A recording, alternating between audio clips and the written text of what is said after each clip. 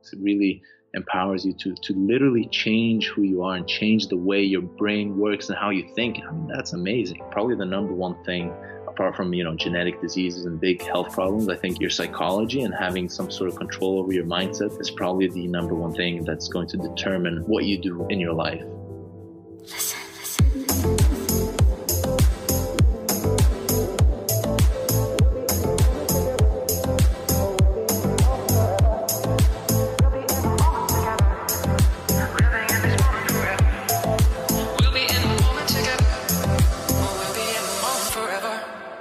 Hey everyone, welcome back to another episode of This is Bananas. Hope everyone is healthy and well. I'm doing okay here. I'm a little bit bummed of just being indoors every day. Every day seems like it's literally the same thing, but I can't complain in terms of health. I'm healthy, definitely thankful. Just a heads up to all the active listeners of this podcast, upload may be a little bit slow in the next couple weeks. I just found out that I might be moving, so that alone is stressful. Plus with all the corona stuff on top of it, it's gonna take a lot of my time up. So just want to give you guys that heads up, but definitely will be planning on posting more videos and podcast episodes as soon as I can. So this episode is brought to you by Fitbod, the number one fitness app out on the market. Actually, I just got done doing a workout using Fitbod, and it's an app that allows you to put in the equipment that's available to you. So I have a home gym, and basically what I put in is a bench, I have a barbell, I have dumbbells, I have a pull-up bar, and I have an exercise ball. And according to that, gives me a custom workout based on just that equipment. I also tell it that I want to do strength building exercises, basically by focusing on the big lifts like squat, bench press, deadlift, push press. Those are what I prioritize. And I also just did a killer ab workout too. So they have abs, and I've been doing abs every single time that I exercise. And once I'm done with a workout, it logs it all into an archive, and I can post it on other apps like Strava and Apple Health, and it integrates so well. Check out the app at fitbod.me/bananiac, fitbod.me/BANANIAC. You get a free trial to test it out, see if you like it. And by clicking on that link that I shared, fitbod.me/bananiac, you get a sweet little discount courtesy of yours truly.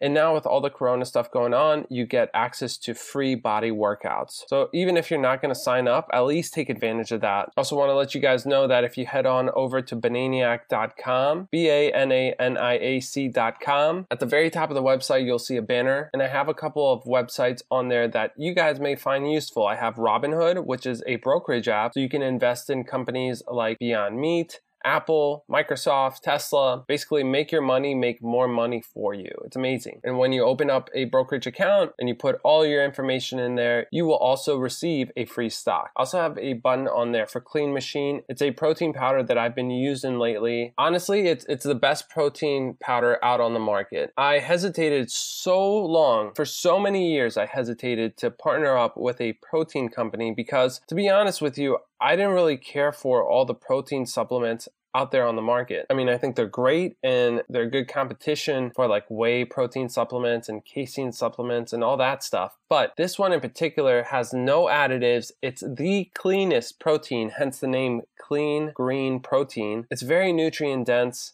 and it doesn't have junk in there. You guys know I'm all about the whole food plant-based diet, but this is something that I think if you're trying to build muscle, if you're an athlete, consider adopting this into your diet regimen. It contains a new protein named lentine, which is higher in all the essential amino acids than basically any other protein powder out there. And it's an acquired taste, I'll admit that. It tastes more like spirulina if you've ever had that. The protein powder is actually green, very high in omegas. Of course, it's gluten-free and vegan, non-GMO, all that good stuff. So if you guys want to check it out, I have a link on the website. Like I said, you can click on that and use the discount code BANANIAC. You get 10% off when you use that, and I guarantee it's going to help you guys make more gains in the gym. I also have a button for Amazon.com on there, which you can click on, take you to the regular Amazon website, and you can make all your Amazon purchases at no extra cost. And lastly, I have a button on there for Audible, which if you guys don't know what Audible is, it's an audiobook website. You can download the app as well and basically download audiobooks. So if you're on the go a lot like me,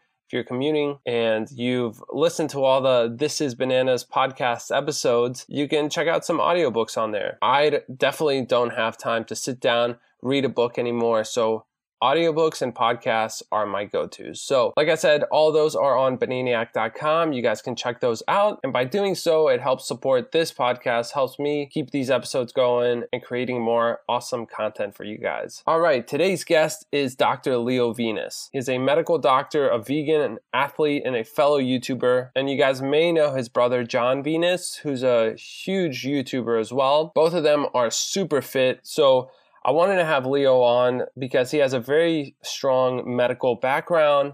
He knows his stuff, and he definitely knows his way around the gym as well. So we talked about a lot of stuff. We talked about muscle building, like for example, what type of exercises to do. We talked about his diet, the different foods and proteins that he likes to eat. I mean, this guy ate a 250 grams of protein in a whole day. Isn't that nuts? That is a lot of food for people that don't know what 250 grams of protein looks like. And lastly, we talked about medical school, some of his experience and why he decided to become a medical doctor. So we talked about all that. So definitely go and connect with Leo. He's on Instagram at Dr. Leo Venus. So without further ado, let's get into this episode. And here is Dr. Leo Venus. Oh, by the way, before we start, I have to ask you one question, Tino. Do you like tarantulas? Tarantulas? That's a random question, but I'm going to say a hard no. Why? No, I was just thinking if you did, maybe I could nickname you Tarantino, but I guess not. All right, so we're dropping those. Nice, dude. Got to start on the right page, bro. Yes, dude, loving it, man. Well, dude, hey, thanks for coming on, man. I've been following you for a long time. I found out about you through your brother, John Venus. So it's rad to be talking with you, man. And I have like a million questions I want to go through with you, but Awesome. Well, thank you so much for having me on, Tino. It's great to be here. Absolutely, man. The first thing that's on my mind, and obviously a lot of people's minds, is like what's going on right now, this pandemic crisis. And I know you're a medical doctor.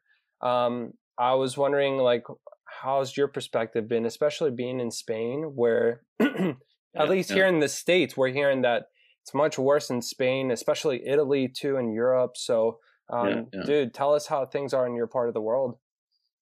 Yeah, I mean, it's definitely, as you said, it's one of the worst places at the moment, right? There's a lot of, we're, talking 500 plus deaths a day. Italy's been closer to 1,000 a day for a while now. So it's definitely quite a bad situation. And as far as I can remember, I can't remember any outbreaks this serious in the past, and that's why it's I had a bit of this virus kind of kicked me in the butt a little bit, because in the beginning I thought, as is often the case when it comes to mainstream media news, when it comes to disasters and all this kind of stuff, a lot of times they dramatize things and put things a little bit too far on one side, right? And I thought, this is probably one of those times, and I'm not too worried about this virus. It's just another one of many outbreaks. But then when you look at the projections from the biggest organizations who are working with this outbreak, and you look at the numbers that would come to be if we did nothing to mitigate the effects of the outbreak, right? We're talking about not just thousands, but we're talking about millions upon millions upon millions of people losing their lives. So it's definitely a huge outbreak, and there's a reason why everyone's taking it so seriously, right? Oh, definitely. Yeah, I mean, I definitely underestimated too. Like, I started sharing all the memes, and like everyone else, like it's like, whatever, these statistics do not compare to heart disease. But obviously now I think all of us are wrong about it. No one expected this. So are you seeing... Well, I mean, sorry to interrupt. I mean, the one thing is, it's kind of like, it's very different in terms of the type of disease we're talking about, right? So a lot of people say, we shouldn't be comparing heart disease to this, but of course, like, heart disease, is killing between 25 and 30,000 people every single day, right? And cancer is up there even higher, like closer to 30,000 as well. So, it's definitely, if you're going to take the raw numbers of people, there are definitely a lot more people dying of these things, right? But that's, again, it's quite a different demographic. It's a different pathology, a different type of disease. But that's why I think so many people underestimate it, because in the beginning, when it comes to coronavirus, we're seeing only, as it spreads, right? We're seeing only a few cases, only a few deaths. But then what happens is it spreads so quickly that by the time you see how serious it is, it's already thousands and thousands or millions of people might even have it. So now I think we've gone past 300,000 or maybe even close to 400,000 cases, and those are the tested ones. So there might be a lot more than that aren't tested, right? So, but yeah, absolutely. I mean, in terms of the numbers, when we're talking 10,000 people, that might not be a huge number compared to, from a world perspective, right? It's, of course, there's a huge number of people who are dying, but from a world perspective, when you're thinking we're 7 billion people and every single day 150,000 people die, right? Then you don't think that doesn't sound like a huge deal on a world scale. But again, like I said, the projections say that we could reach, 30, 40, 50 million people if we did nothing about it. So it's definitely a threat. Yeah. And what's interesting is that it's from animal origin too, which like the mainstream's not really talking about too much of how this thing started, just like what to do at this point. But I think it's good to like look at the cause of something, like at least where it came from, to acknowledge that so we don't continue it in the future. I'm not an expert, but I've been following along a little bit and have noticed that most of these pandemics, at least the viral ones, the infections, have come from animal origin. I don't know if you would. 100%.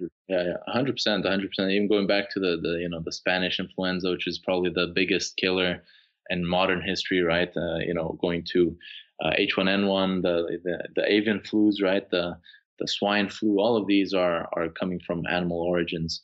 And what happens is basically you have different types of viruses that meet through interspecies contact, and they kind of almost have, I guess, like a viral mixing where they almost reproduce together, and then they have this offspring baby virus, which is different enough that our immune system isn't prepared to fight it. So we have new outbreaks constantly, right? So yeah, it's when you look at the Chinese wet markets and all this kind of stuff in Asia, where you have, you might have a little tiny room with animals from South America, from Asia, from Africa, and all these animals are put together in this tiny confinement, and they're slaughtered with almost no hygiene practice. The workers are sometimes not even wearing gloves, and just blood everywhere. You're thinking, this is, if anybody was to design an environment to produce viral outbreaks, this would be it. It's almost like somebody is trying to create the next outbreak. So it's really it's really something we should be talking a lot more about.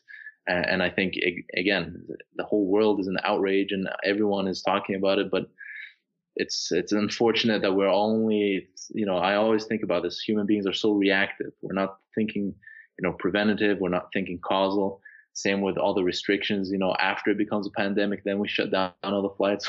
Probably we should have done that before it became a pandemic, right? But we're always reacting. We're never, very few times we're really addressing the cause when it comes to big complex issues like this, which is a shame for sure. Yeah, absolutely. For sure. And I think by now most people know kind of what it is. It's like, it's symptoms, at least, are shortness of breath, right? Cough, fever, I think, if I'm correct. Yeah. So it's very similar to the flu for most people, very, very similar. You probably can't tell it apart, I'm sure. It's very difficult. Exactly. So if people experience these, obviously talk to your doctor and figure out what's going on. And avoid social contact even more than usual, right? Is the important part there, because there's a lot of people are talking about it. So there's also going to be a lot of misinformation, people thinking that this is spread through the air and you have to wear masks at all times, and that you can spread it for weeks and weeks and weeks before getting sick and stuff like that. But still, even though we're learning about it, there's new information. We'll all have to be humble enough to change our opinions as better information comes in, right? That's part of being a kind of scientifically oriented. But as of now, it still looks like the people who are the most at risk of transmitting it to other people are people who are actually sick with it, not the asymptomatic. Now, obviously, there's some evidence that might also be an issue, but you can't. It's way, when the main issue is the people who have symptoms, that's a much better thing to focus on than trying to focus on all the people are asymptomatic, because you can't really tell apart the asymptomatic with it or not. But but that's why we're doing the social distancing. That's why we're canceling events. There's no, there's very little live events all over the world. Gyms are closed. Like any public gathering kind of service is closed. Stores, cafes, restaurants. So, this is definitely going to put a big break on the outbreak for sure. Which is why, I think this might just be one of the few times ever where I feel like the media scare will actually come in handy and be very helpful. Whereas most times all the fear mongering is very unhelpful. This time it might actually be a good thing. I agree with you. Sometimes it's like definitely played up, and it took me by surprise for sure. But definitely take it seriously. Definitely social distance yourself from people, because like you said, even if you catch it and you're asymptomatic or you're young and, you can fight this thing, you may very well end up passing it on to somebody who can't handle it, an elderly or somebody with an immune suppressed system. So definitely take it seriously, and maybe it won't be too hard, because if you're like an introvert like me, you've been preparing for this your whole life. Staying indoors is probably not like a big deal. So very good, very good. Yeah, it's easier for some people than others. Yeah. So awesome, man. Well, thank you for touching base on that a little bit, sharing your experience. But let's get back to the original reason why I brought you on. So like I said, you're a medical doctor, you a fellow YouTuber, a vegan, of course, and an athlete. So again, welcome to the show. I wanted to ask you, so first of all, your brother, Jon Venus, who's a big YouTuber. If you guys don't know of him, what are you doing? Like, follow him as well. Follow me first, though. Follow Leo first, then Jon. Who went vegan first? Was it you that influenced him, if I'm correct? Yeah, exactly. So that's that's definitely how it went. Which is, I love to remind him of that. But anyways, I've been vegan a little over 7 years now, and a funny thing about it is actually Jon was, out of the entire family, Jon was the most against it, and he was the one who had the strongest kind of emotional reaction, that conflicting kind of argumentative vibe. Always, he was always talking about how I'm gonna get weak, lose muscles, get sick. It's just a phase. At the time, was introduced to the idea by my ex-girlfriend, and he would say, it's just a phase. You're just doing it for your girlfriend, all that kind of stuff. But you see, a few years later, he's become one of the most passionate and vegans who's really putting the word out there, and has done so much for this movement. So it just goes to show, even if somebody seems to be extremely against something, don't give up on them, because they might surprise you. Yeah, for sure. He's definitely outspoken. And one of my questions was, a lot of people will ask, how can you get like a friend, especially a family member who you're living with, to go vegan? Because you bring it up, and I feel like it creates more tension, most of the time. So what ended up helping you to get him to listen to you? Yeah.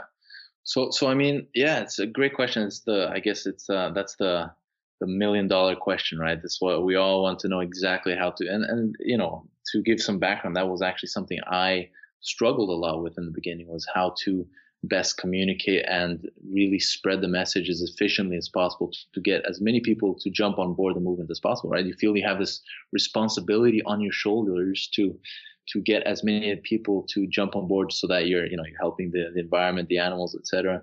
So it's something that you understand. People are so motivated and so passionate to share, but it just so happens with human, behavioral psychology, human nature, oftentimes the more you want something, the further you push it away, and the more you try to avoid something, the closer you bring it to yourself, right? So when it comes to influencing people, it certainly is the case that the more you push something on someone, the more resistance you usually get. And so for me, it was kind of a lucky situation, and kind of I wasn't really very knowledgeable in terms of influencing and communicating these ideas, but I was just, number one, living very far away from everyone, so I didn't have the chance to be as pushy as maybe I would have liked to be. And secondly, I guess I took it from a very scientific approach, where I would just say, hey guys, like, I'm doing this, and I have some really interesting documentaries that I think you guys should watch, and let people, make their decisions from there. And it was a slow process. Now I'm blessed to say that my parents, all my siblings, the whole close core family is all vegan, which is amazing. It's such a luxury when you come home for holidays or Christmas and everyone's on the same page and you're all eating the same food. And it's probably one of the things I get the most often on Instagram is people being like, "Oh, you're so lucky, your whole family is vegan," because it causes a lot of stress and a lot of conflict for a lot of people when, different family members are doing different things and there's always a bit of tension and all that kind of stuff, right? So I think the most important thing was to kind of let them take their time. They took years, that first my parents were going at 5 days a week vegan and they would eat whatever they wanted on the weekend. That for me was a huge win, huge win. And then slowly but surely we got everyone over the way. But I have to say though, for my family at least, and it's probably different for every person, but it was really getting the scientific approach to allow them to understand that it's not dangerous, right? It's not a risky thing to do for your health, and being in them. My apologies. Let me put this phone on silent here. But so to get them to understand that it's not a risky thing, so they don't have to worry about it from that side of things. But that wasn't enough to motivate them to go 100% of the way. That was enough for them to be comfortable with me doing it. So what did it for my family was definitely once they understood that it's doable and it's not dangerous and it might actually even be healthy, I was actually starting to take a look at the ethical side. So both for John, for my parents, it was really the ethical aspect, and documentaries such as Earthlings, showcase this very, very nicely. And well, not nicely, it's not nice to watch, but it's a very beautiful, very important message to share. And that's definitely what did it for them. That's awesome, man. Congrats on getting your whole family to go vegan. I know it's not easy. I got my family to go vegan as well. I have a younger brother, and my parents eventually went plant-based. So it was really cool, man. But as I'm sure you experienced, it was a struggle at first. But like you said, if you you love these people, right? They're your family. You don't want to give up on them, and you want the best for them. So, there's definitely been some rough moments, but I think speaking up, I definitely don't regret it, as I'm sure you don't.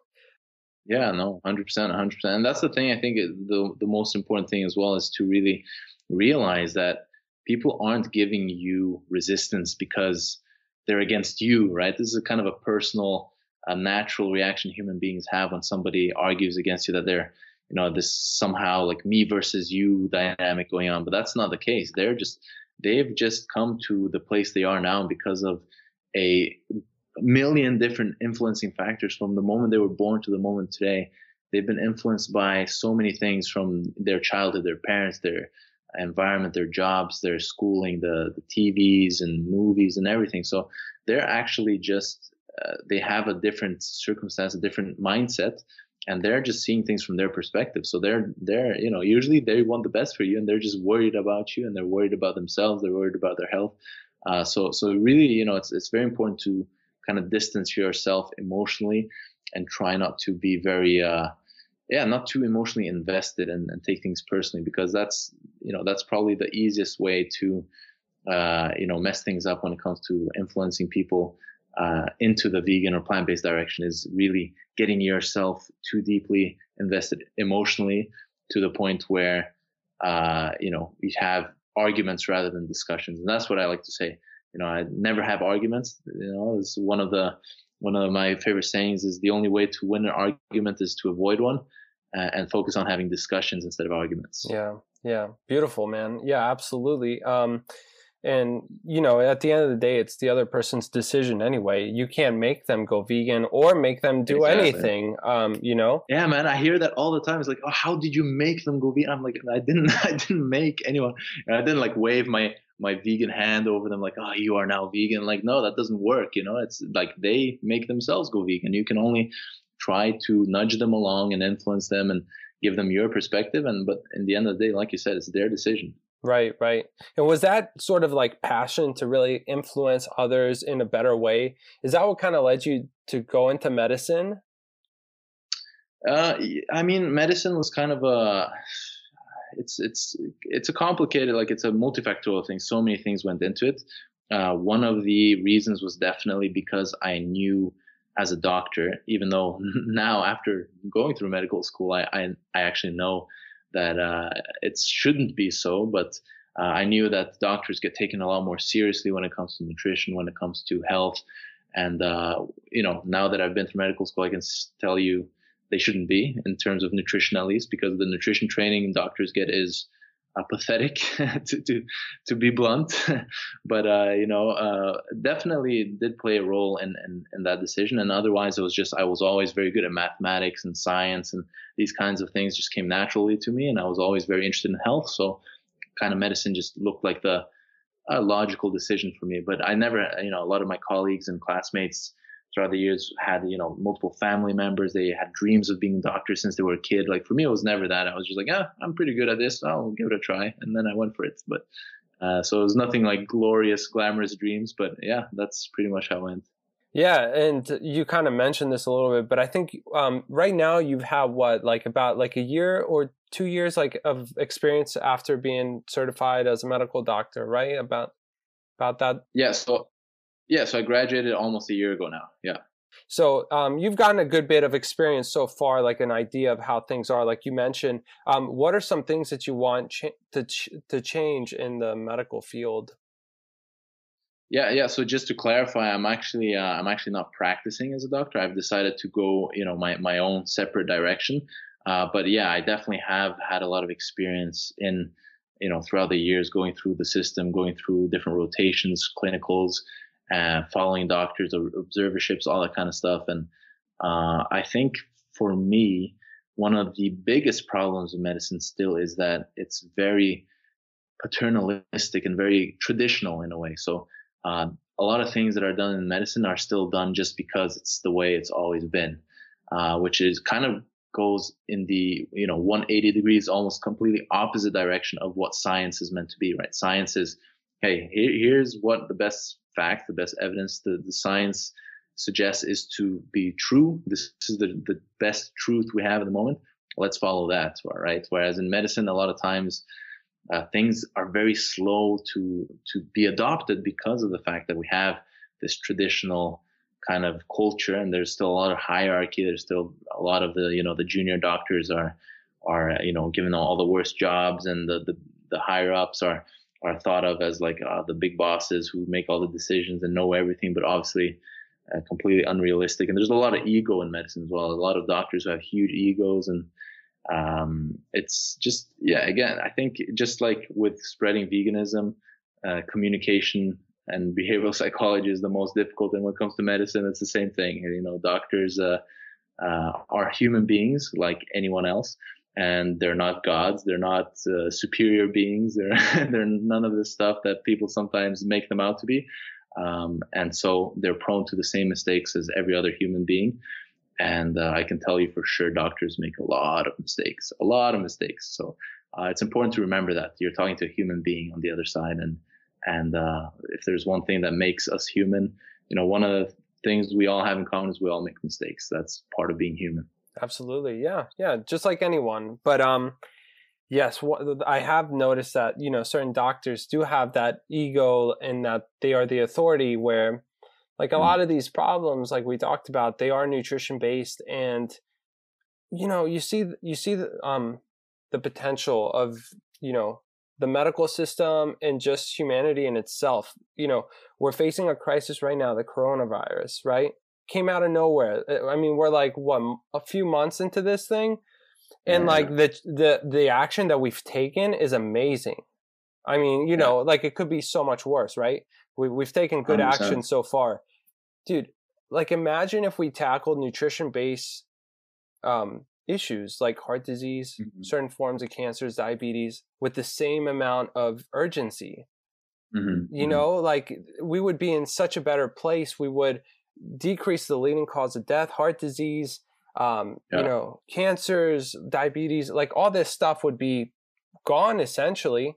Why do you feel that it's so slow, to take action? Do you feel like it is because of that,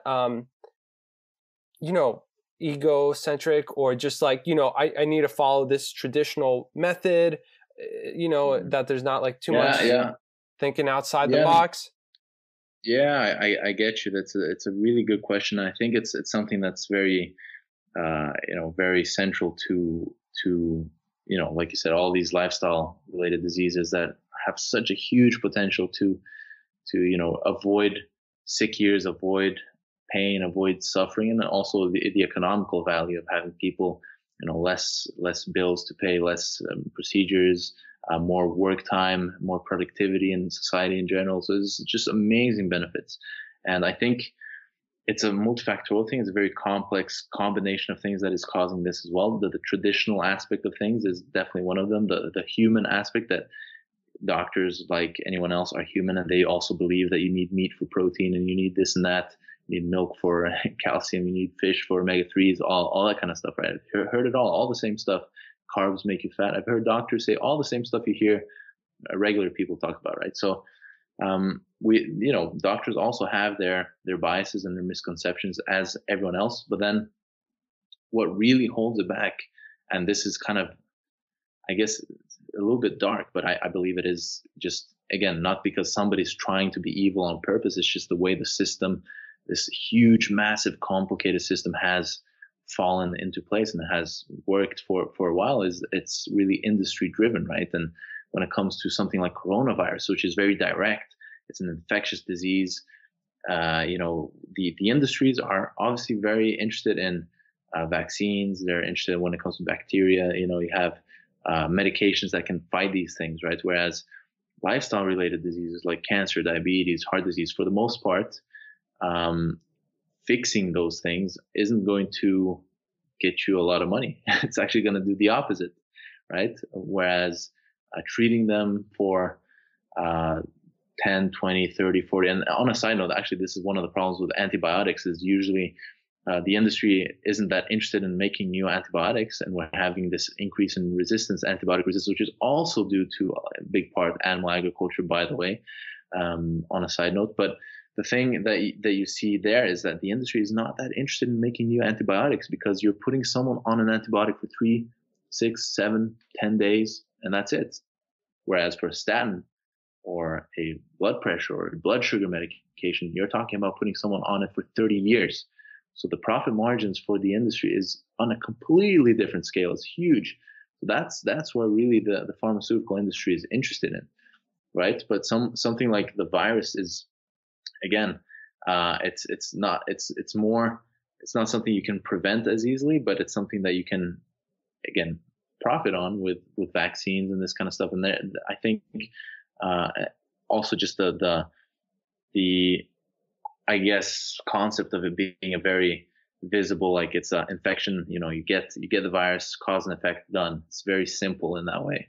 Whereas most lifestyle related diseases are very multifactorial, very complex. So it's a combination of all of these things. But in the end of the day, I think, industry is really what drives medical education. That's the reason we don't get taught a lot of nutrition, is because there's not a lot of money to be made by telling people to eat more broccoli and eat less cheese and processed meat and processed sugar and processed carbs and all that kind of stuff.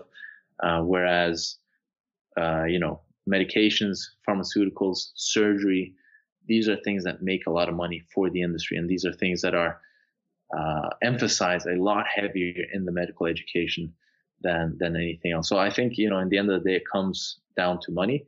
Again, not because there's one big bad rich guy at the top, the Illuminati boss of medicine, who's just telling us all what to do. It's nothing like that. It's just, I think it's a complex system that's just become the way it is. And unfortunately today, the industry and even the universities have to make their money from somewhere, and that money is usually coming from the industry. Yeah, I mean, that's the truth. And it almost sounds like a conspiracy theory. Like you said, like there's no big Illuminati guy or whatever, but it's the reality. It's like, how are these doctors and industries and insurances and everything that we have around in society, how are they all going to make their money? Because that's also an issue too. Like we have to tackle that. Even though we have to die, right, we still have to tackle, how are we going to keep all these people in business and feed their families and everything, which I'm not saying like that's a reason to support, not all this or whatever. But yeah, it's a big issue, like you mentioned. So What are your goals, if I may ask, with medicine? I mean, you say you're not practicing right now. Is it something you're looking to like maybe do some coaching to help people online, or where do you see yourself going down the road? Yeah, so that's exactly what I've been doing actually since I graduated. Has been teaching people how to actually take control of their lifestyle when it comes to nutrition, when it comes to exercise, sleep, relaxation, mental, social well-being, all the stuff that has an evidence basis for it, for really prolonging your health and making you healthy in the long run, right? So a lifestyle that can last you forever rather than just a quick fix, a pill, a surgery, or whatever that often just deals with the symptoms, the consequences, rather than the cause. So I actually recently joined forces with John, and we were just actually recently just started our coaching business. Right now is not probably not the best time to start it with the whole outbreak, right? People, are going crazy, and not too many people are really in the right mind space right now to just say, I'm just going to start a coaching program right now. But it's I think one of the most powerful things you can do for your long-term health. And I say this from a scientific literature standpoint, from an evidence-based standpoint, where you're looking at 70 to 80% of the disease burden in Western countries coming from lifestyle-related chronic diseases. So really, if there's one thing you want to focus your time and energy on to really make the most out of your life and live your life to the fullest, it's really taking care of your lifestyle and your health, because that's what we have the power to control, right? Your genes is not something you can choose which genes you inherit or not. But luckily for us, genes play a much minor role in our health than most people believe. Yeah, I mean, I don't know who it was. Some plant-based doctor once said, it's genes that load the gun, diet pulls the trigger. Yeah. Something along the lines of that. And think it's Dr. Esselstyn. Yeah, I've heard that one too. Yeah, it's so good, and it makes so much sense. It's like your genes are not your destiny, and yeah, once you start taking care of your health, nutrition, fitness, sleep, like you mentioned, this is the foundation. Once you cover that, you're gonna have such a higher chance of living a healthy life and avoiding so many problems down the road, which is awesome. Yeah. I'm glad to hear that you guys are doing that together, that you're teaming up and doing the coaching thing, man.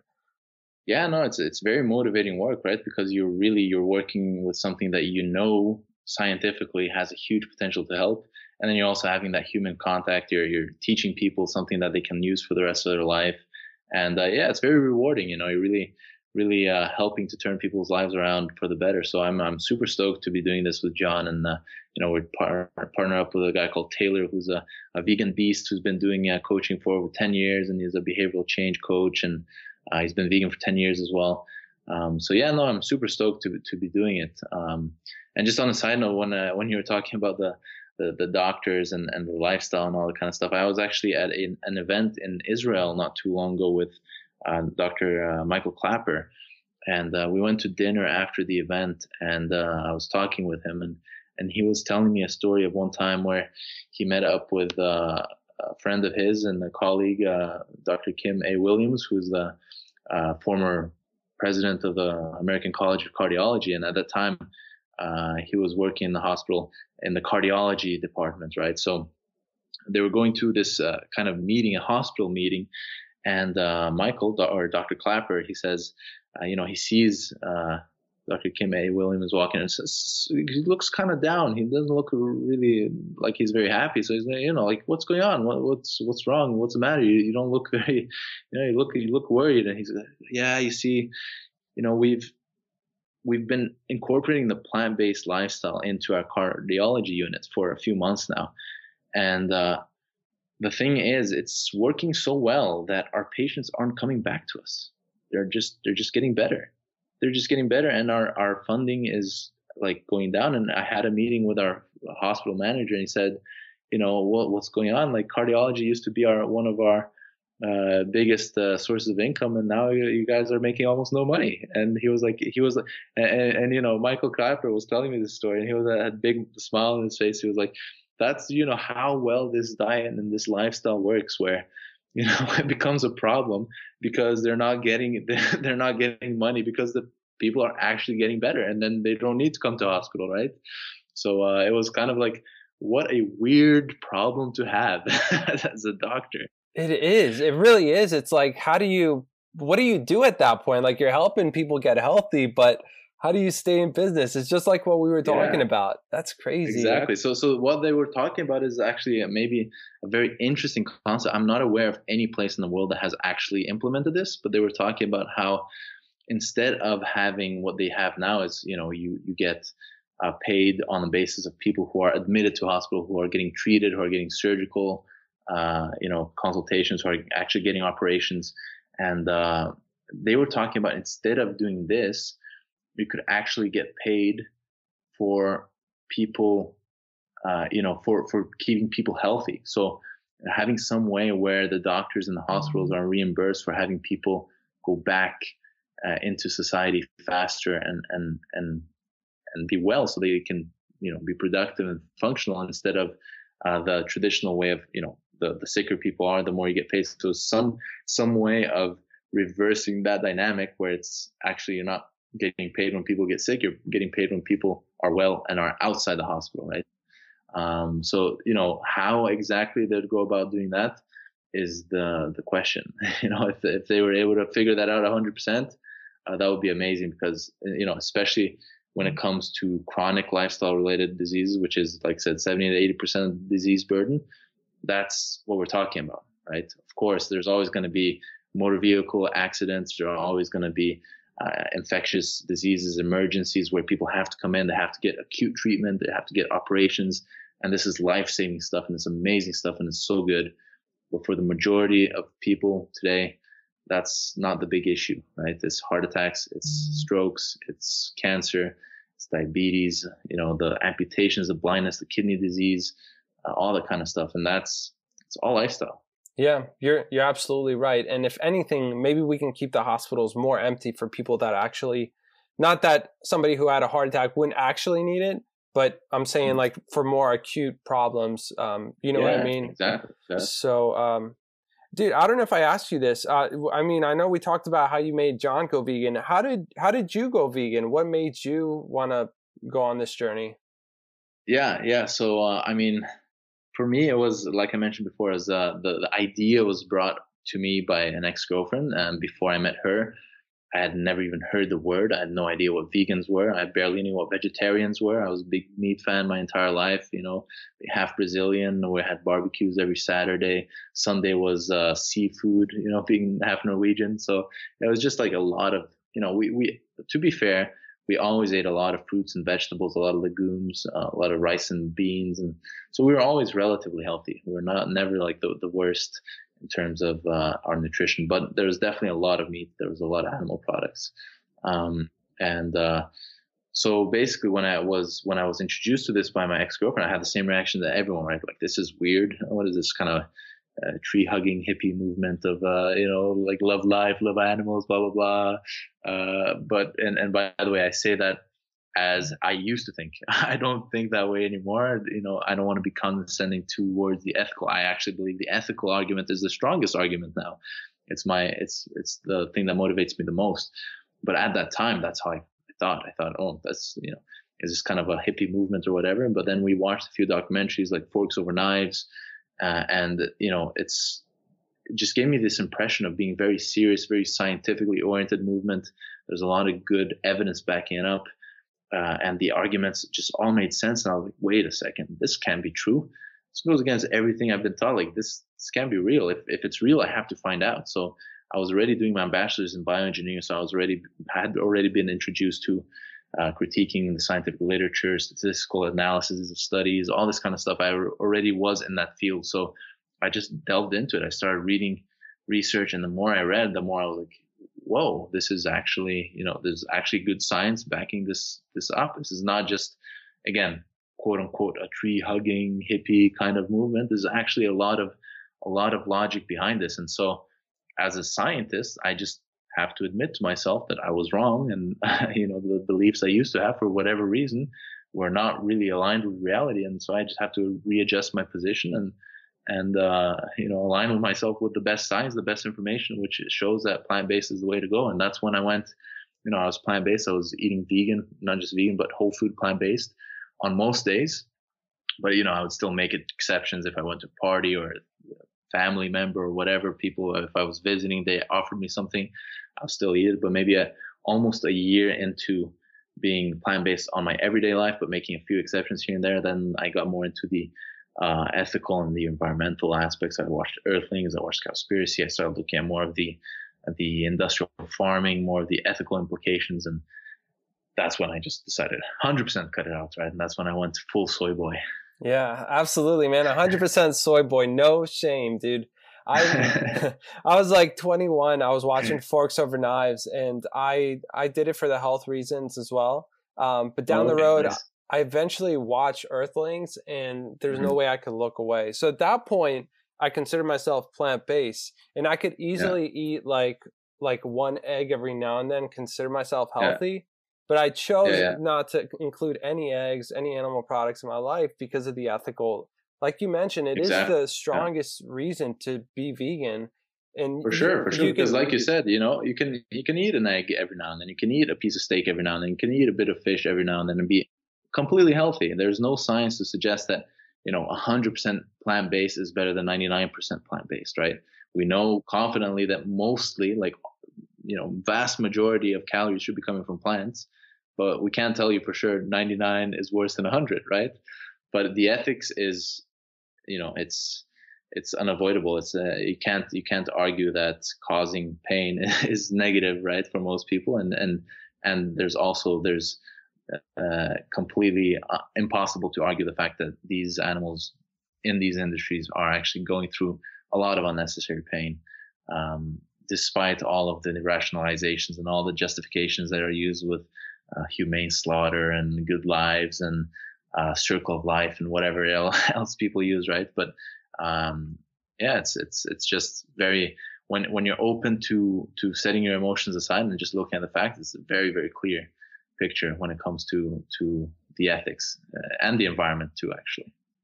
Yeah, if you can just sort of drop the ego, drop whatever it is that you've ever learned, and approach this with an open mind, I mean, you'll soon realize that what's happening to animals is unacceptable, and the environment as well. And the good thing is, it's not bad for you and your body.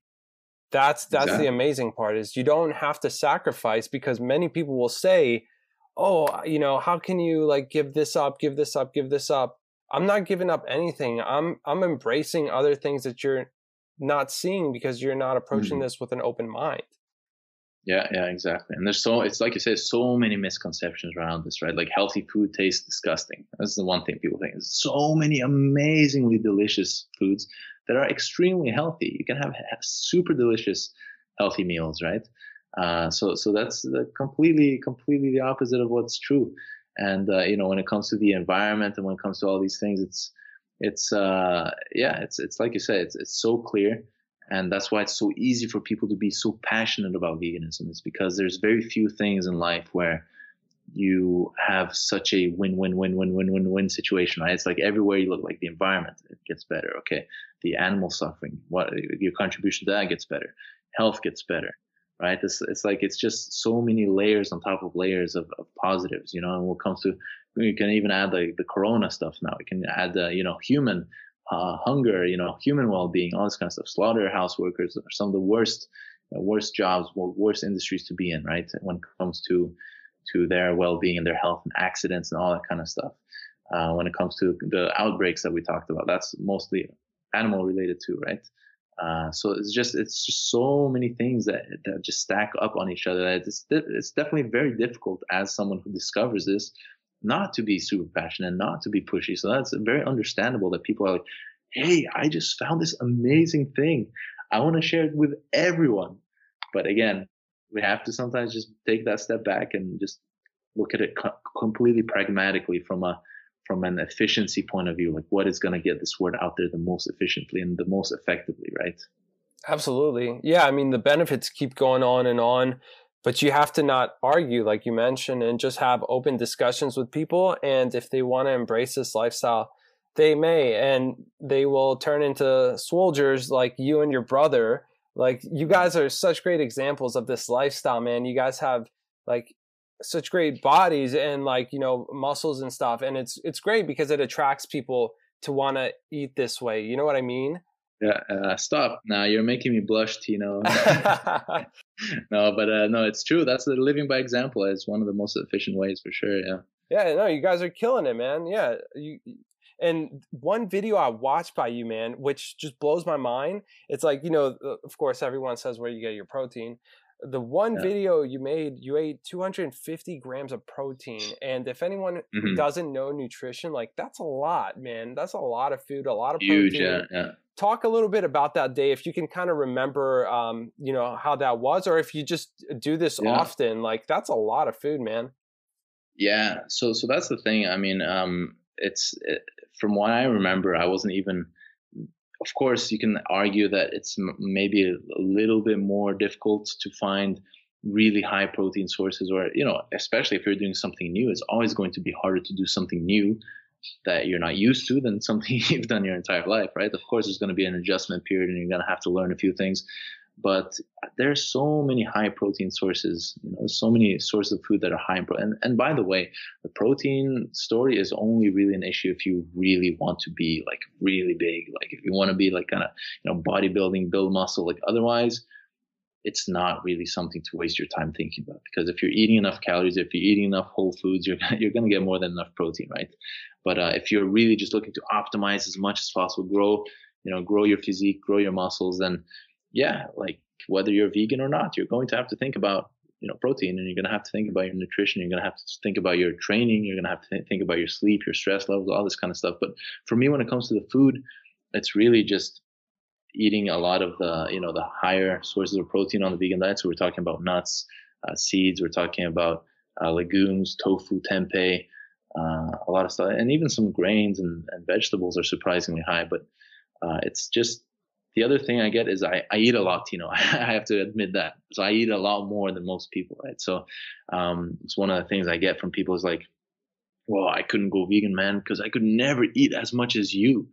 And I'm like, whoa, whoa, whoa, relax. I ate like this way before I was vegan. Like I've always eaten huge Like I've always been a big food kind of guy. I can eat a lot, right? I remember, in schools and football or soccer tournaments, wherever I went, I would just sit at buffets, would just sit like portion after portion after portion, and people would be looking like, where does all this food go? Like, what's going on? So, I always used to boast that my most flexible body part is my stomach. But yeah, it's not really the healthiest way of living. So I'm actually trying to cut down a little bit on my huge portion sizes. But yeah, I believe that day that you're talking about, that I wasn't even trying to eat as much protein as humanly possible. I was just eating a wide variety of food with a little bit of I do of course always have a little my eye is kind of open to protein sources, and just kind of adding that to every meal. And, you get easily more than enough protein for sure. Yeah, for sure. And you do what? You weightlift, you do jujitsu, I think. You do a lot of sports, so you're active and your body requires you to eat that much. So someone Exactly, doesn't yeah. someone doesn't necessarily have to replicate that for themselves, if depends on what they do, of course. But yeah, I kind of want to go into the next part of the discussion, like into fitness and what you eat, how you train, and everything. So tell me a little bit about like do you do the vegan proteins like tofu, seitan, tempeh, or even like processed stuff like Beyond Meat, which has like a lot of protein in itself? Do you do any of those? Well, I mean, the processed stuff I'll do on rare occasions where out of curiosity, I want to try or taste, or if I'm at a party or whatever, but everyday life, again, from a health point of view, it's what you do on your everyday that really makes a difference, right? It's not what you do on special occasions. So yeah, I would avoid most things like Beyond Meat and those kinds of things. I would still have tempeh and tofu. Those are quite minimally processed. They're actually, as far as I'm aware, as long as you're not eating huge amounts, which some evidence suggests could raise your IGF-1 levels like a lot of other foods do. But again, you could also argue in the context of an otherwise very healthy diet, having a little bit of food that might raise your IGF-1 a little bit might not be such a big deal either, But yeah, tofu, tempeh, I do definitely eat quite a bit of. Seitan, not so much sometimes. And then, yeah, just a lot of nuts, seeds, legumes, chickpeas, split peas, lentils, beans, all that kind of stuff. And then, yeah, some grain like quinoa, brown rice, a lot of these things, have surprisingly high amounts of protein. So, especially if you're working out a lot, especially if you're requiring a lot of calories, if you're smashing in those foods, you're also smashing in the protein. And most people far overestimate protein requirements. I've seen people talking about, 2 grams per pound and all sorts of crazy numbers, which is like it's completely unnecessary. You're just torturing your kidneys at that point. That's for sure insanely high for sure. Do you follow, I don't know if you track this stuff besides like when you make your videos like on a day to day, but do you like feel like you fall in like the 1 gram per pound or like 1.2, or I don't know if you ever like. Definitely. Yeah, definitely. On average, I would say a little bit less than 1 gram per pound, but I try to get close to that usually, just because, I'm trying to optimize muscle gain, especially now that I'm, trying to catch up to my swole bro, who's a absolute monster here. But yeah, so and he eats even less protein. So, there's also individual variation, right? Some people might need more than others, even if you're the same size and same weight. John usually eats, I'd say, probably less than 150 grams of protein on his, everyday life, and he weighs definitely over 200 pounds. So quite a bit less than one gram per pound, and he's massive. So yeah, it's definitely from person to person. It varies. Also caloric intake, right? Some people need more calories than others. And then, of course, depending on the sport, if you're doing a lot of other sports, then of course you're not going to progress as quickly. If you're doing, your main focus is bodybuilding and you're training for that, then you're going to get more results than someone who's, mixing it up and doing a lot of different sports. Yeah, for sure. What do you do any like protein shakes as well? Do you follow that? Yeah, so I've gone on and off for many years using protein powders and on. For me, I use it as a convenience tool. It's just, rather than just always planning on bringing the high protein foods, right? And this is, again, talking about bodybuilding, whether you're vegan or not. Every bodybuilder you see, that they're obsessed almost with food, right? They're bringing food everywhere. They have like 10 Tupperwares, at all times, just like every single meal is planned, and it's a lot of work. It's a lot of dedication, a lot of work. And for someone who's busy and doing a lot of different things, it's just, the protein powder is just such a convenient way to, take a scoop, boom, blend it up in a smoothie, finished. It's more than anything a convenience tool for me.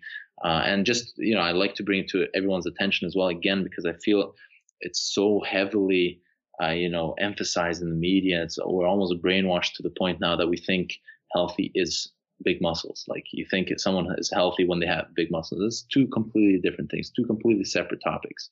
So having big muscles has nothing to do with your health. And when it comes to optimal health, you're probably better off actually having a bit smaller muscles than what is usually, on the posters of all these magazines and YouTube and Instagram and all these different social media. So from a health point of view, the protein is a non-issue. It's a non-topic. It's so easy to get enough. It really only is something of interest if you're really trying to maximize your gains and really trying to maximize your muscles. But other than that, it's not really that important. Yeah, for sure. I mean, for just being healthy, yeah, you really need like very little. You can eat your food blindly, like as long as you're eating like whole food, based foods. But for sure, if you're trying to look at building some muscle, I think it's something to definitely be more conscious about, like you mentioned.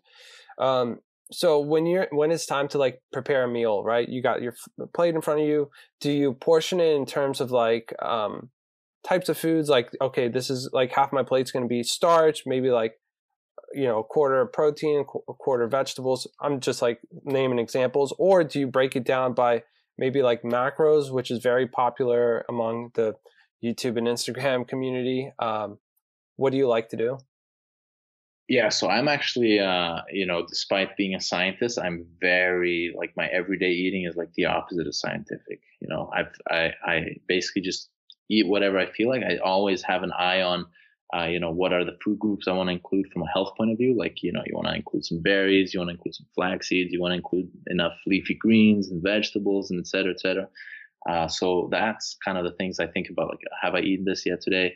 And kind of including that from a health point of view. But when it comes to macros and portion sizes and half of the plate, this or that, I usually just go whatever I feel like, throw it in there. And of course, I always try to have a few different food groups in, like dinner always has to have vegetables, always has to, either have a lot of vegetables or a lot of leafy greens or big salad, something like that. But no, I just, eat whatever dish I'm eating and just make sure it's, the health, the food groups are healthy, the ingredients are healthy.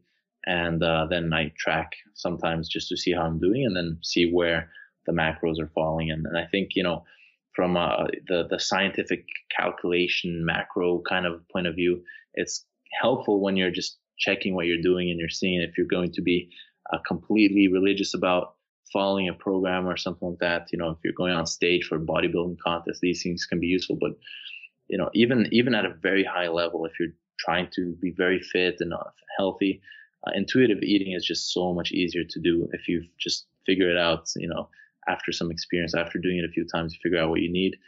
It's just so much easier. It takes so many headaches away from having to weigh every single food and calculate every single thing. So it's just, I think it's the most sustainable way to eat, is just kind of knowing what you eat and knowing the food groups and just making sure you're getting enough of all the different healthy food groups, rather than really having to become like an eccentric mad scientist.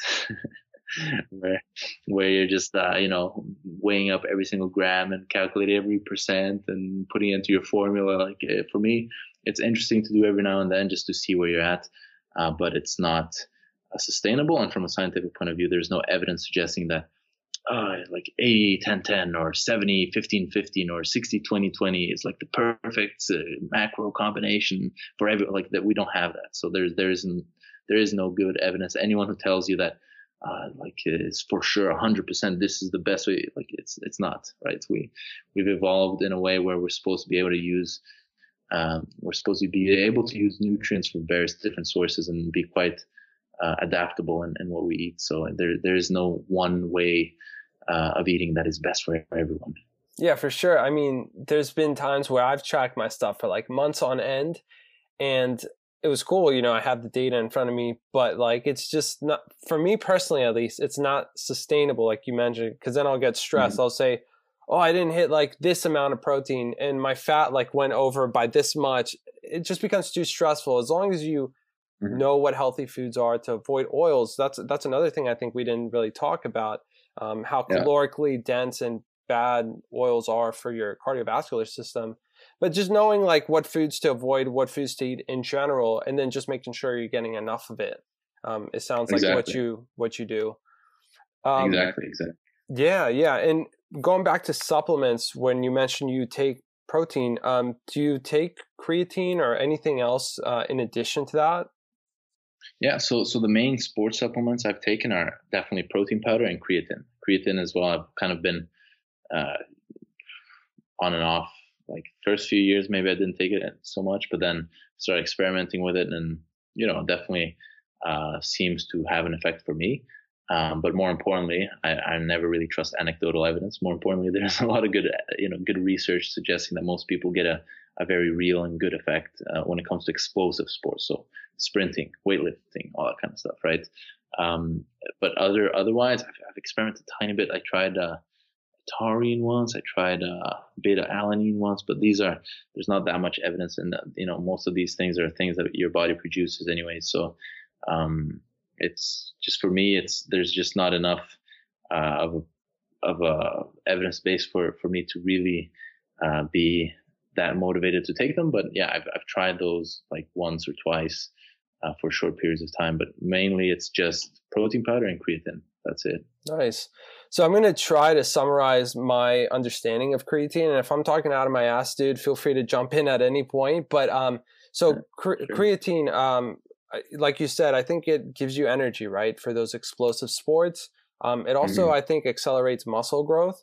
But what I've found, and please correct me if I'm wrong, Yeah, so I would just say, I mean, like just because you just made those points, I would say, the in terms of the energy storage, it's actually one of the, ATP is the main energy currency in the body, and the creatine actually binds to phosphate, becomes creatine phosphate, and that's the kind of the energy storage in the muscle. So when your muscles are doing something high intensity, explosive movements such as sprinting, weightlifting, stuff like that, where it's just using huge bursts of energy and not really having time to go into the aerobic respiration or the oxidative respiration where you're taking oxygen and your muscles are, that usually takes time. So you're really relying on anaerobic respiration, the glycolytic pathway, where you're just breaking down sugar and you're just pumping out ATP, and then you're using the phosphate from the ATP. ATP stands for adenosine triphosphate. So you're taking one of those phosphates and you're using that as chemical energy to contract your muscles. And then when you're using that ATP, it becomes ADP, so adenosine diphosphate, and then the creatine can come in and actually give its phosphate away to replenish it back to ATP, and so you have a little bit of extra energy to take you a few extra seconds and stuff like that. So and that's really why it's so good for explosive sports, and the way it really stimulates bigger muscles and stuff like that is in two ways. Number one is because it allows you to lift a little bit heavier, a little bit, more in these explosive, then you're going to be getting a bigger workload. You're increasing the intensity and the volume that you can get in your workouts, and that stimulates your muscles to grow faster. And the other thing is just the water retention as well, right? So creatine usually increases water retention, which makes you maybe look a little bit bigger and makes you a bit heavier as well. So it's the only recognized side effect of creatine in all of the studies and thousands of people. Some studies have even taken 20, 30 years of people taking creatine, and the only side effect really documented is a small weight gain because of the extra water retention. Yeah. See, I told you would sound way smarter if you talked about it than I did. But the one thing I've heard about creatine, though, it's if you take it long term, it's that your body starts to rely on the supplement as opposed to creating its own. Do you know anything about that part? Yeah, I've definitely heard that argument, but I've never come across research papers that actually show that people who, like I said, there's papers of following people who have been taking it for 20 years without seeing any kind of negative consequences. So I've never seen any paper that actually suggests this could be a thing. But I've definitely heard a lot of people have those worries, and actually some people, that's why they kind of take it for a few months, and then they'll take maybe like half a month or a month where they take no creatine whatsoever, to kind of just give your body a little kind of break where it's like it has to produce its own again or something. But again, a lot of these things are just people trying to, think their way through this area that just doesn't have, there's just very little evidence or research to suggest it. The other worry a lot of people have is actually hair loss. Some people think that, taking creatine will make you lose your hair. And, the whole idea came from a study from early 2000s, I believe, where they found that some people who took creatine, it was something like 20-30% of the people who took it in that study actually had an increase in DHT, which is dihydrotestosterone, which is like the active form of testosterone. And in a separate study then, we also have, or in other studies, we also have this association between, high dihydrotestosterone and hair loss. So then people were kind of like doing this thing that in science is a big no-no. It's not good, not good practice, is where you're taking a connection between one study, and then you're taking leaping over to a connection in another study, and then you're connecting the two, and then making an inference or a conclusion based on those, which is okay. So this study says creatine can increase DHT in some people. This study says DHT can lead to hair loss. So I'm going to jump and say creatine, hair loss, which is, a very, very big leap. And there is no, that's almost 20 years ago now. And still to this day, there's not been a single study showing a real link between creatine and hair loss. So, it's something that I personally would not worry about. It's, hair loss is mostly a genetic thing for most men when it comes to male pattern balding. Right. Yeah. Oh, that's interesting. I never heard of that before, but yeah, that's very interesting. I'm glad you shared those benefits with creatine because it's something I personally have been wanting to look into more. So Mhm. thank you for that. With in terms Oh, of my pleasure. yeah, in terms of workouts, right? What would you recommend to somebody who's looking to build muscle, like say like somebody like me, dude? Like I've been a cyclist like most of my like Yeah. vegan life. Like I've been cycling like since I was around 21, so I became a cyclist around the time I became a vegan. Anyhow, Okay. over the past couple of years I've been trying to build more muscle, and I'm sure there's a lot of people out there who want to just like pack a little bit more muscle and just feel better physically. What are the workouts you would recommend in terms of focusing on? Yeah, sure. Let's do a free coaching session right now, Tino.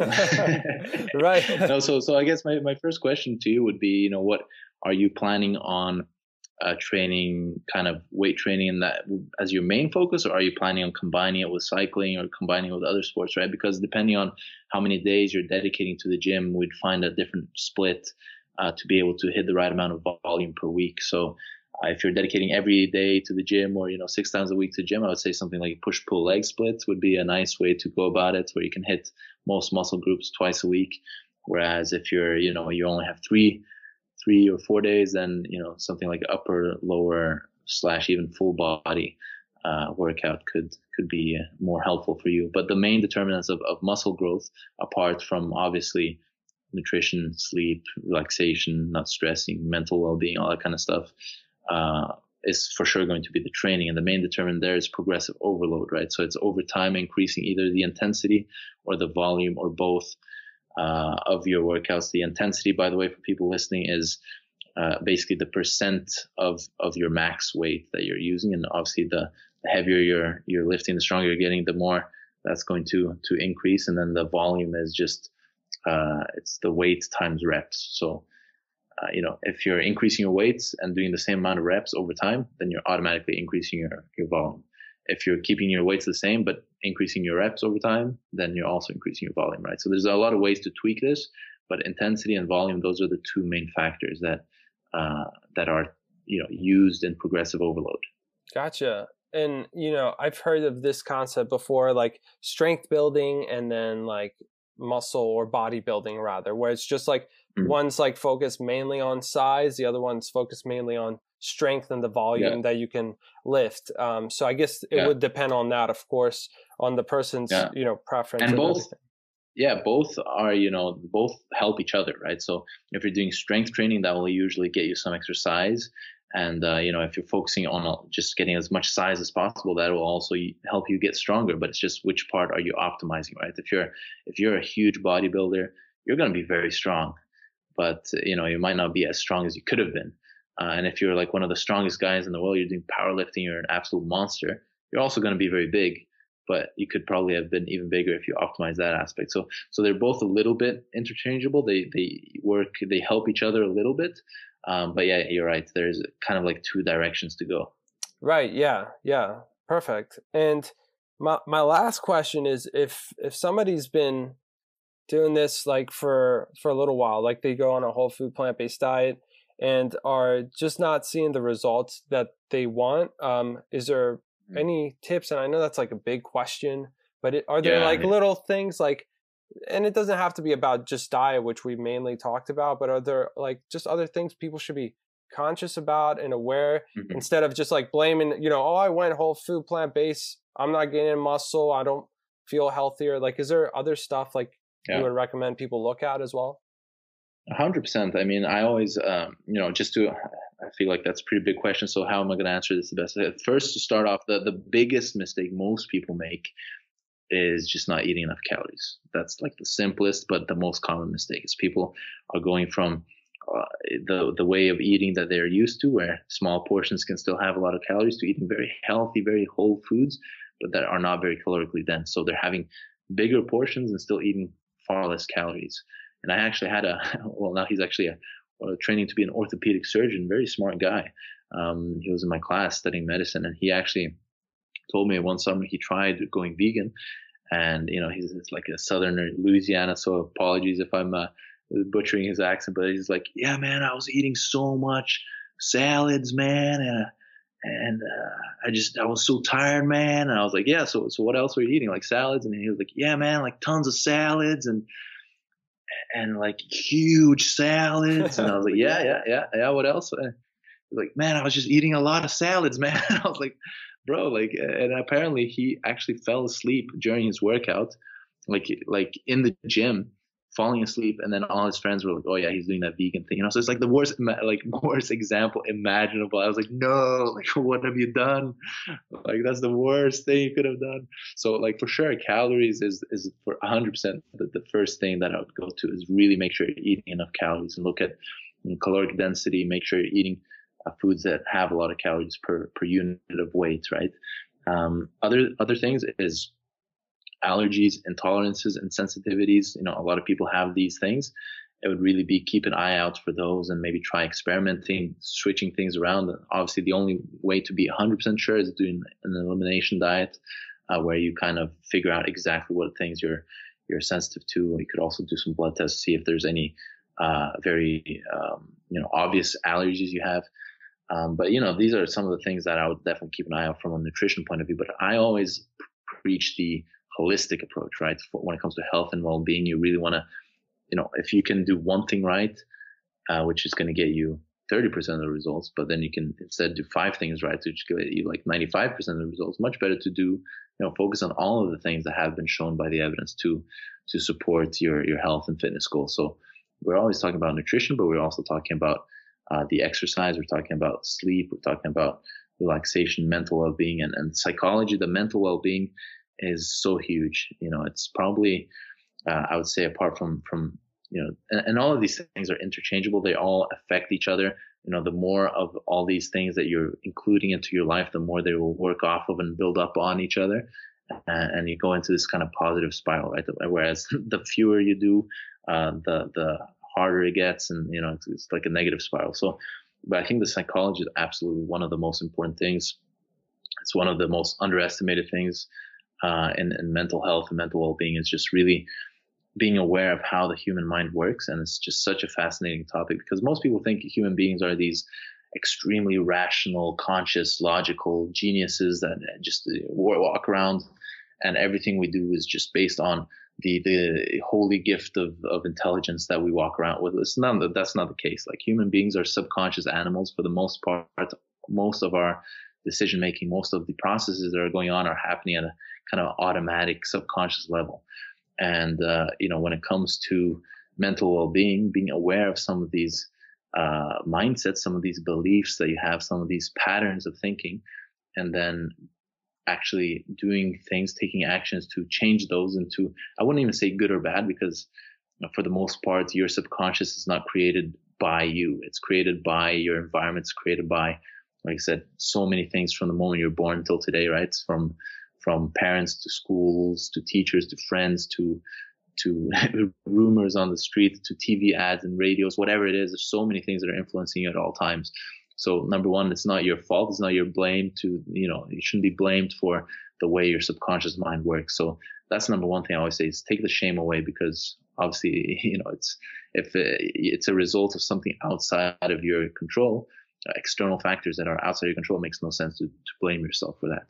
So that's number one. But then, so I don't say it's good or bad patterns of thinking or subconscious patterns of thinking. I say it's helpful or unhelpful. So if you find patterns of thinking, if you find mindsets and beliefs that you have that are unhelpful to you, unhelpful to your current situation, then being aware of them and actually keeping an eye out and recognizing them is obviously the first big step.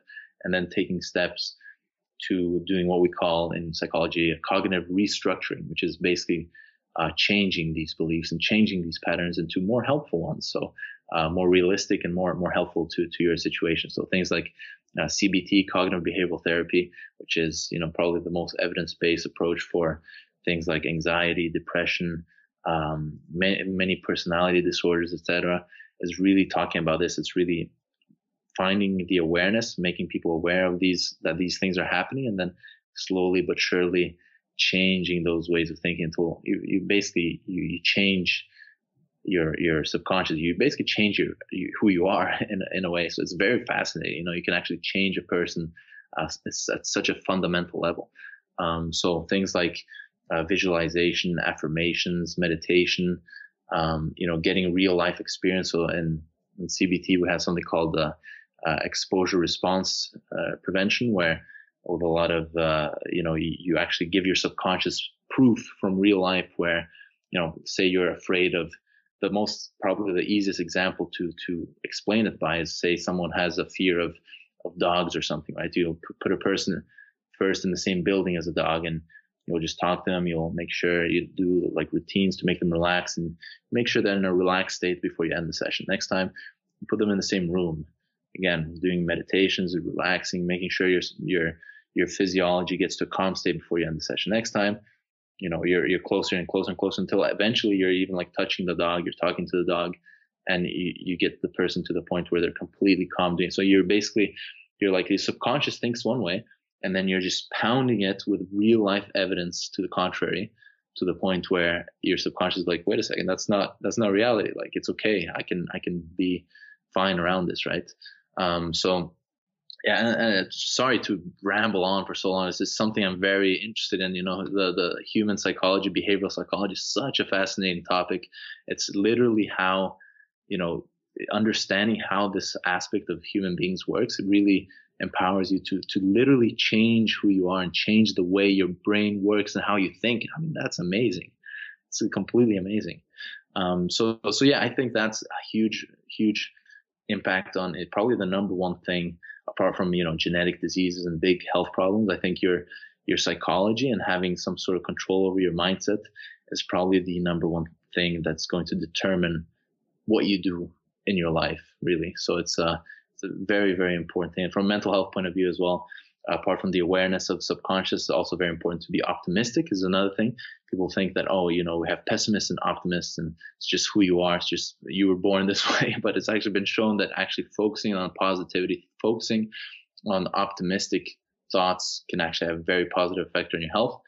I think it was Albert Einstein had a nice quote on this. Actually, it was something like, one of the most important decisions in your life is to decide whether you live in a friendly universe or not. So like, you decide that. Obviously, it's not like, oh, I'm going to say I'm living in a friendly universe, so the universe is friendly. No, it's like, of course, there's both good and bad, right? There's both evil. There's a lot of crap going on. We talked about the animal cruelty. There's human cruelty. There's all sorts of stuff. But there's also amazing, beautiful, human beings. There's so much love. There's so many good things in life as well. So it's really about what you choose to focus on. And focusing on the good things definitely tends to lead to a lot more healthy consequences for you. And then the third thing is the social well-being. So we are social animals. We evolved in groups of 50 to 100 to 200 people. Like we're basically herd animals. We're, whether you be an introvert or extrovert, or you identify yourself as one or the other, we all need social contact. And, this is something that I guess now during the Corona times is a bit, being blocked a little bit by the quarantining and stuff. But for general health, it's very, very important that you do make sure to have that aspect of your life handled as well. So it's just so many things. I think if anyone ever talks about health, it's just such a interesting topic because there's so much that goes into it, right? If anyone goes, oh yeah, the secret to health is eating chocolates, or it's exercising, or the secret to health is this. Like, no, the secret to health is a million things. It's such a big topic. But really, I think that approach, the holistic approach of taking all of the aspects that have been shown. So really trying to optimize your diet, your exercise, your sleep, your mental, social well-being, your relaxation routines that you have in your daily life, being outside in nature, fresh air, all that kind of stuff really can transform your life. And that's always what I try to do. Obviously, I'm not going to say to someone, hey, here's 100 new things for you to do, go. Like, it doesn't work, right? So you have to, obviously, like whenever you're doing big changes, you have to go one step at a time. And eventually, you get most of the stuff down and you feel amazing. But it's a step-by-step process. And when it comes to behavioral change, it's really the consistency over larger periods of time that allow you to kind of repeat and hammer those things into to the point where it becomes new habits, it becomes new subconscious beliefs, and eventually you become a new it becomes a new lifestyle, new way of being. You become a new person where this is just what you do. So yeah, sorry, that was a very, very long over the top answer, but I hope I answered your question. Absolutely, man. I wasn't expecting that. I mean, we went from eating enough calories to cognitive behavioral therapy to Albert Einstein. So, dude, I love it. I love it. Dude, no, Awesome. Life is complex. Like, anyone who thinks that just changing what's on your plate is going to solve all your problems is delusional. Exactly, yeah. I mean, for whatever reason, you got to start looking at all aspects of life. It's great that you want to eat a whole food plant-based diet. It's great you want to exercise, but like you mentioned, look at all these different aspects and start, considering every single aspect of your life and just strive to be the best person that you can be. Well said, man. Yeah. I appreciate that. Awesome. Dude, I'm glad to hear it. Yeah. Dude, you're a very smart guy, man, and I love what you're going to be doing with your brother.